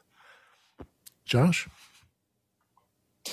Yeah, I hear your observation there, Mandy, and it is true that you have to go into the settings and turn on, it's under advanced, to turn on closed captions. I would say why this is not a default for Zoom. We had an issue whenever, we had an issue with a community that likes to use original sound. Zoom recently changed their settings to that being a not by default action. So we have to very deliberately turn on the original sound. And the reason that was given was that they're looking from a support perspective of their platform. How many support tickets are due to people accidentally enabling original sound and having a different experience than they expected? One of the things about video conferencing is that you, unlike being face-to-face, you don't know how you're coming across, your video, your audio, or what's coming on the screen by default. So Zoom will likely add the default settings to something that will give them less troubleshooting calls or trouble tickets for them to invest in. Now, if there's a larger community that are clamoring for this to be a default feature, that's something I'm sure that they would be responsive for. You can do that. You can add this setting on in your own meetings. I guess the problem that you're specifically referring to is when you're visiting someone else's meeting, they're not likely to have that setting on as default. So that might be a bit of a hassle. One way that you might address that is to let people know, let them acknowledge that when attending a meeting, to be able to enable those settings ahead of time, so that that can accommodate people that require those captions. I will say that recently I was arranging for the translation, which is generated off of the auto captioning, and some of the features that Zoom is using for those features. So when someone's preparing a meeting and they're looking to accommodate people of translation of many different languages, that is very promising. Because of the use of the auto-generated captions in Zoom, they're able to then use engines to then translate that, and then users that come in can go in and select their particular languages. And we found their accuracy to be very, very good, above 90, even 95% for the English. And then the translations, in some of them are good. Some of the beta translations, though, do have some issues, but still can allow people to understand what's going on. Well, this time we're going to pause the questions and get back into a couple of things. And in a minute, Harshit's going to have a demo, so I'll let him prep for that while I talk about how this might apply to film and TV and other media formats. Because right now, of course, as we've just talked about closed captioning, we also have described content. We have a service here in Canada which has a whole providing for all the networks described content channel, so that you can choose to include that in what you're choosing to watch. Sign language interpretation has been added to almost everything, every major event happening, every big announcement by a government, any kind. We get it with our hockey teams where there's a sign language interpreter right in a press conference. So we have that, which is normalized for our work and our world. We have working dogs. Working dogs help blind people navigate the world and help them get around and be productive. We've had working dogs for decades and decades, and it's almost nearly a century since they started training them. And we have them on airplanes, and we accommodate them on rapid transit and that sort of thing. So these things are starting to be normalized. And one of the things Harshit and I were talking about recently was faster playback. That is that a lot of people love to be on YouTube and run things at 1.5 speed or maybe double speed to be more efficient in their listening and being able to find information more quickly from people who are doing it in a linear fashion in video. Use fingerprint or swipe with 2 fingers to unlock. 11:39 a.m. T-Mobile. Harshit has assistive You tech, mean like that? which he uses I go all too the fast time, like that? which is a reader. And he has a tool in it where he can point that reader at a document, and it will OCR the document, Home button. Google search. optical character recognition of the document, and then it will speak those words as it understands them. At what speed is that, Harshit? Well, it's variable Speed rate because he can set it for Speed rate slower or 279%. faster depending on 307%. how close he Speed rate wants to 338%. concentrate. What's it set for right now? 338%. So Search. Double tap and drag to move. Button. Google search. Oh, Google I search. thought it was 337. Spotify. Speed rate 372%. now it's at 372. YT music. Spotify. He's teasing you. YT music. Magnifier. Speed rate 409. Keep notes. Magnifier. These Keep assisting notes. texts enrich more modes of perception, which are different from the standard experience, and screen readers are part of that. We're looking for the Apple Watch and yes, the Speed rate glasses to be 254. more helpful Showing wearables items 1 to 4 of 15. and help with environmental cues and navigation. So Envision AI. I'm going to hand it over to Harshit, who I think is going to talk about popcorn. Yeah. Popcorn for sure, right? Because every time we come on office hours, we're always talking about how do you make the best popcorn. So there's this book I got here. If anybody wants this book, please go to dvestore.com and then in the search bar, type in Gajjar for Gajjar. This is Damayanti Gajjar's book, Conscious Cuisine, that I'm holding in my hand. And you'll get a discount if you go to dvestore.com, just letting you know. And I'm going to flip to a page that I flipped to the other day while I was talking to Dave and put a piece of paper. So go back to it. And I'm using an app here. It's called Envision AI. And they have a wearable, which they are using Google Glass as the hardware platform. And so you have ChatGPT that's coming onto there as a wearable coming soon. You have the Envision AI app as what it does for OCR and scene recognition and other things like that. And there are other comparable apps. Envision is just kind of on all the platforms, so that's why I'm kind of mentioning them more, since they are offered on Android and iOS, whereas Google Lookout is only found on the Android side, whereas Seeing AI, SEEING AI, is found only on the iOS side, and it's made by Microsoft. So I'm going to open up Envision AI real quick. Envision AI. Button. Magnifier. Pager. There's my phone screen, just to kind of give you a grab if you want. But Just, I'm going to hold that under your chin a little more because we're not seeing Okay, it. sure. Just to get you guys a screen grab to see what the screen's And showing. tilt it down. Tilting it down. Tab. Settings. 5 of 5. Well, In list. there you 5 go. items. I'm going to just show you what I would do with it Scan text. instead. Capture document in a single library. So I'm going to go to scan Tab. Read. Selected. 1 of 5. In document. library. Out That's of what I'm list. looking for. So scan document. Library. Scan text. Capture a document in a single or batch scan. That's what I want. Singles button. Reading in English. English. Choose the language that you want to read. Okay, I got the No book edges open. visible. So I'm going to No edges visible. try to hold the book Move open. phone up. Move phone left. Move phone right. Move phone right. Move phone up. Move phone left. Move phone left. Move away from the document. Move phone left. All edges visible. Hold steady. Move phone right. All edges visible. Hold steady. Button. Navigate up. Scan document. Button. Reader preferences. Scan document. Button. Navigate up. Showing item 1 of 1. 1 IO heavy meat. When it is almost done, milk solids will Okay, begin to collect it. so- 1 IO heavy medium saucepan. Warm butter on medium heat until it melts. 1 IO heavy medium saucepan. Warm butter on medium heat until it melts. Continue to cook on medium low heat for about 15 minutes. Butter will bubble and make bubbling sounds. When it is almost done, milk solids will begin to collect at the bottom of the saucepan. Do not stir the butter as it may burn you. There will be some white scum floating on top. Fry to So level we're up this getting foam it at a layer. fairly When it is easy done, speed it will for look all clear of and us become to very follow. quiet. Toke it off the heat as it tends to Give burn it to very us deeply at as this. you would hear it, Hershey. So we heard a couple took and take, and sorry about the close-ups. We heard a couple issues there, but for what it's worth, it's not that bad. And then when you add something like a ChatGPT or any assistant to that, and some of this AI, we have a lot of leverage to work with. And I think with apps such as Envision AI having the glasses, it's going to be a helper.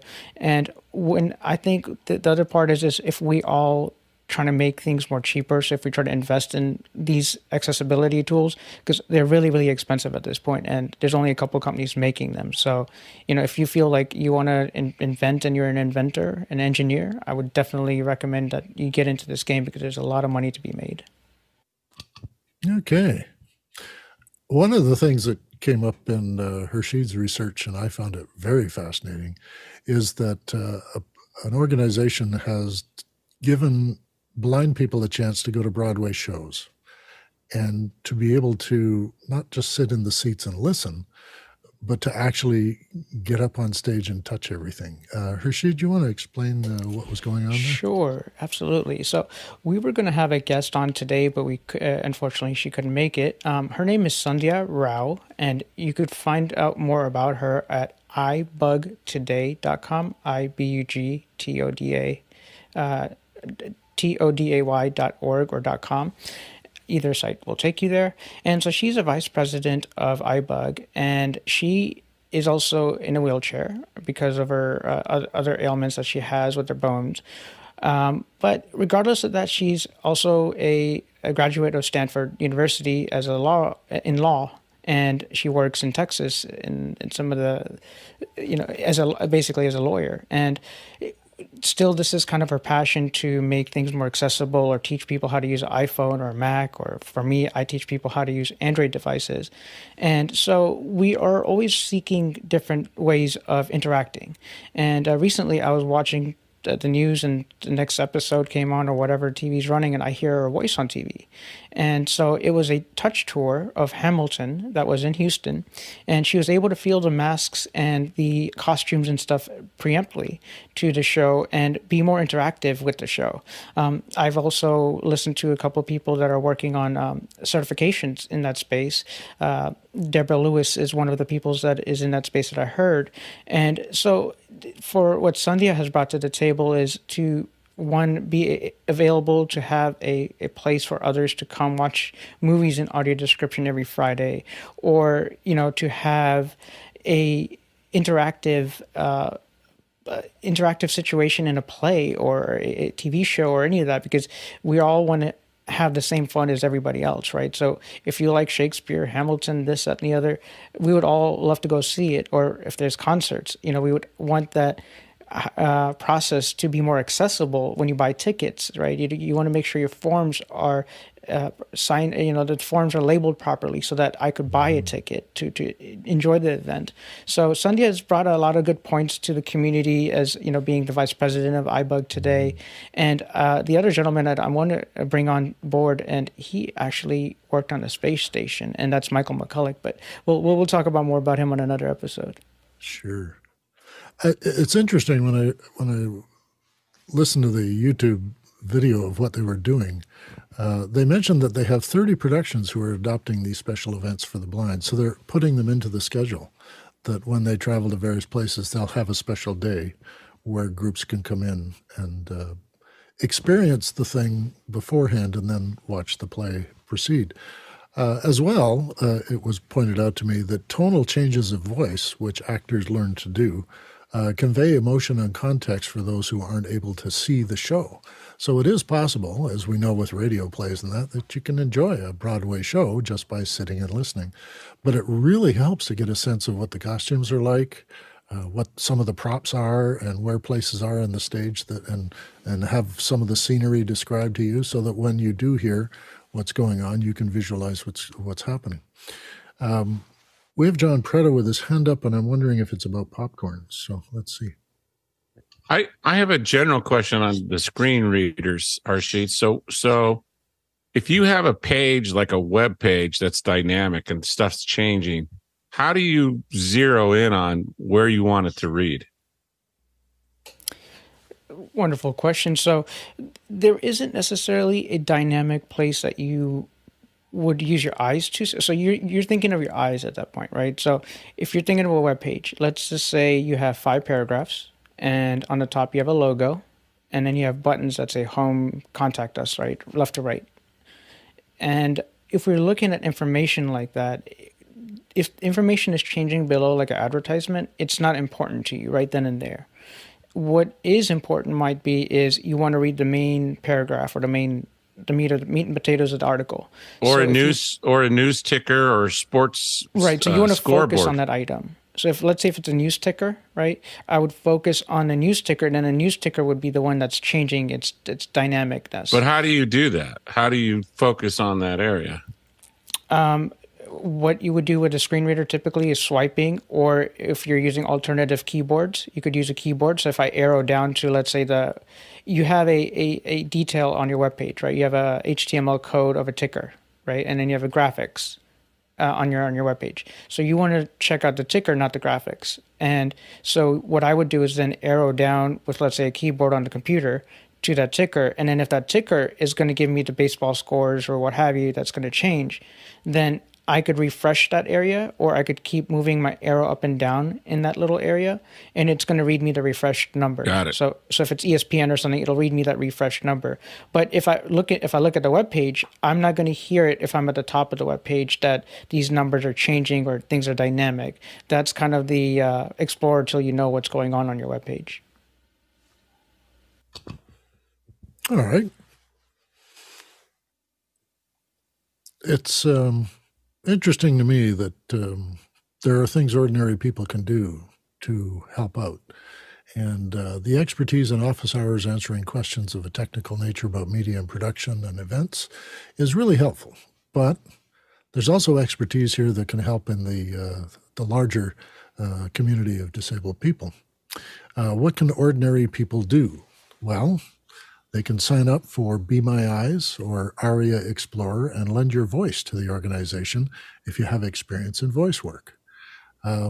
We can also see how things have changed and start advocating for the disabled community in our own local areas, and see what needs to be done and maybe advocate for having some things done.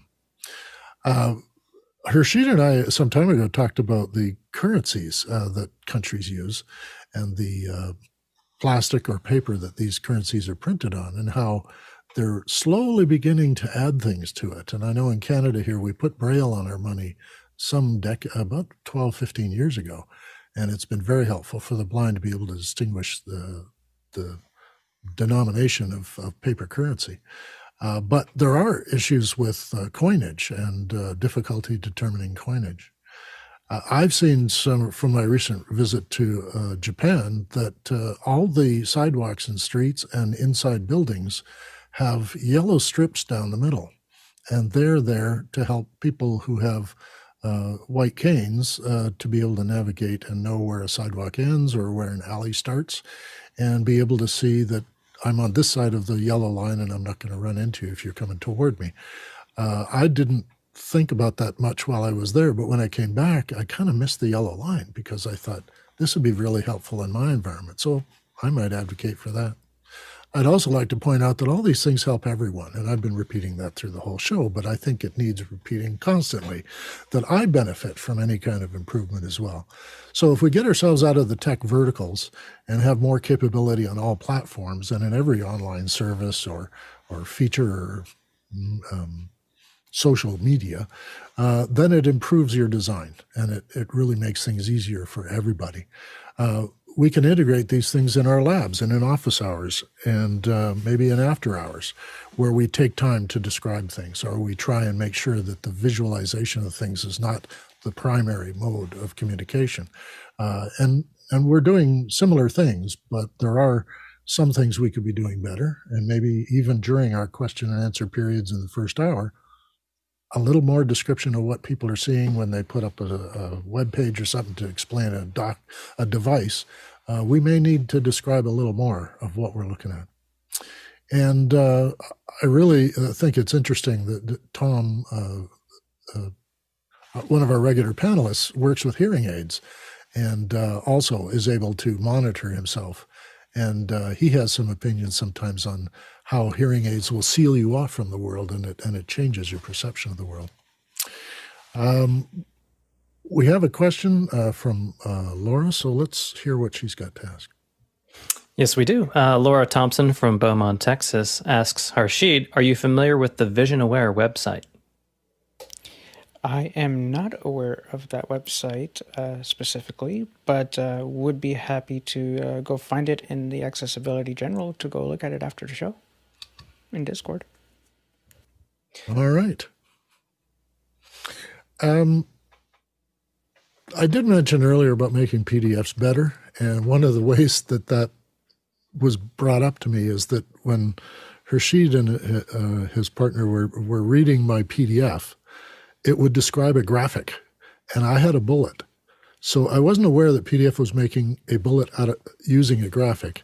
And we also noticed on a web page we were looking at, it described an image by its name.png. So it was like 257IF underscore BAR and then PNG. And that was the verbal description of an icon.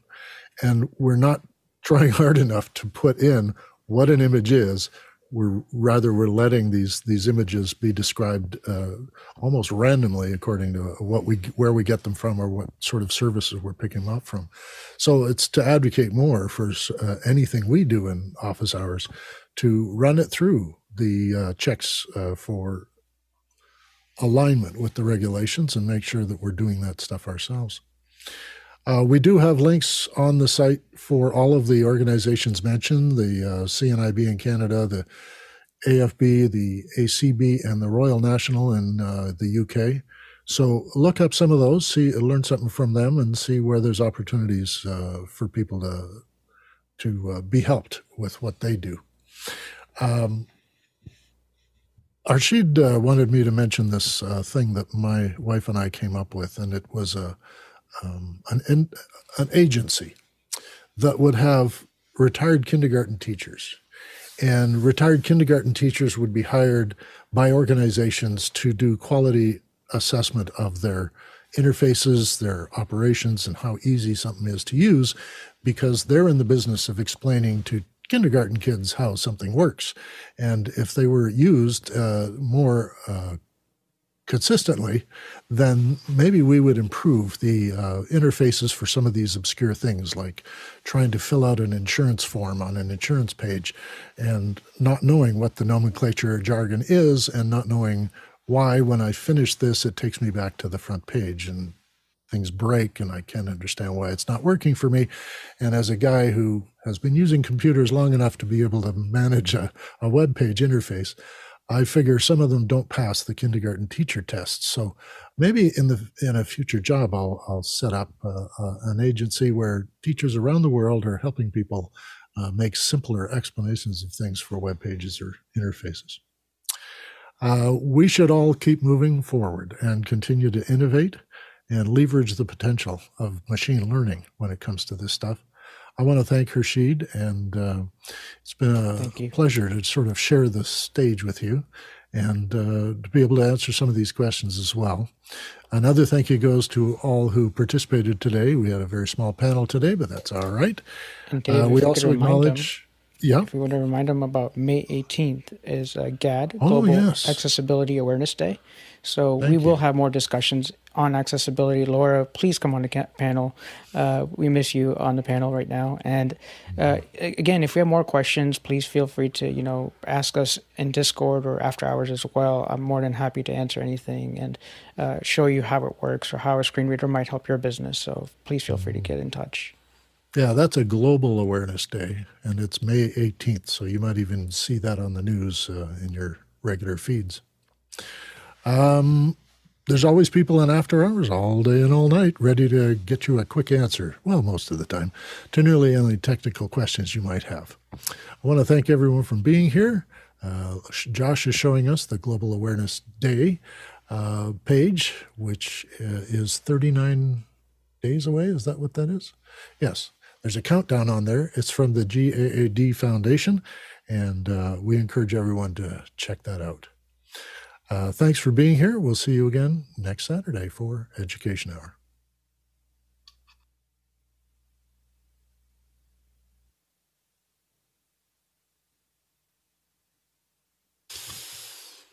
I didn't do the traversal. I'm way out of practice.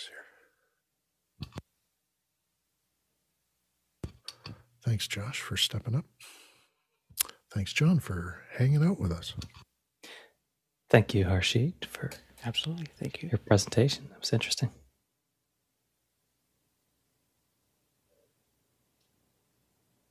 Or she just Midjourney just added a described scene into Midjourney last week, and it works pretty well. Just like All look about accessibility. My Eyes or whatever it's called, or Look My Eyes. Be My Eyes, yeah. Yeah. Does it tell you what it tried to make it look like, or is it telling you the How what? I No, did you it if you really uploaded wanna see you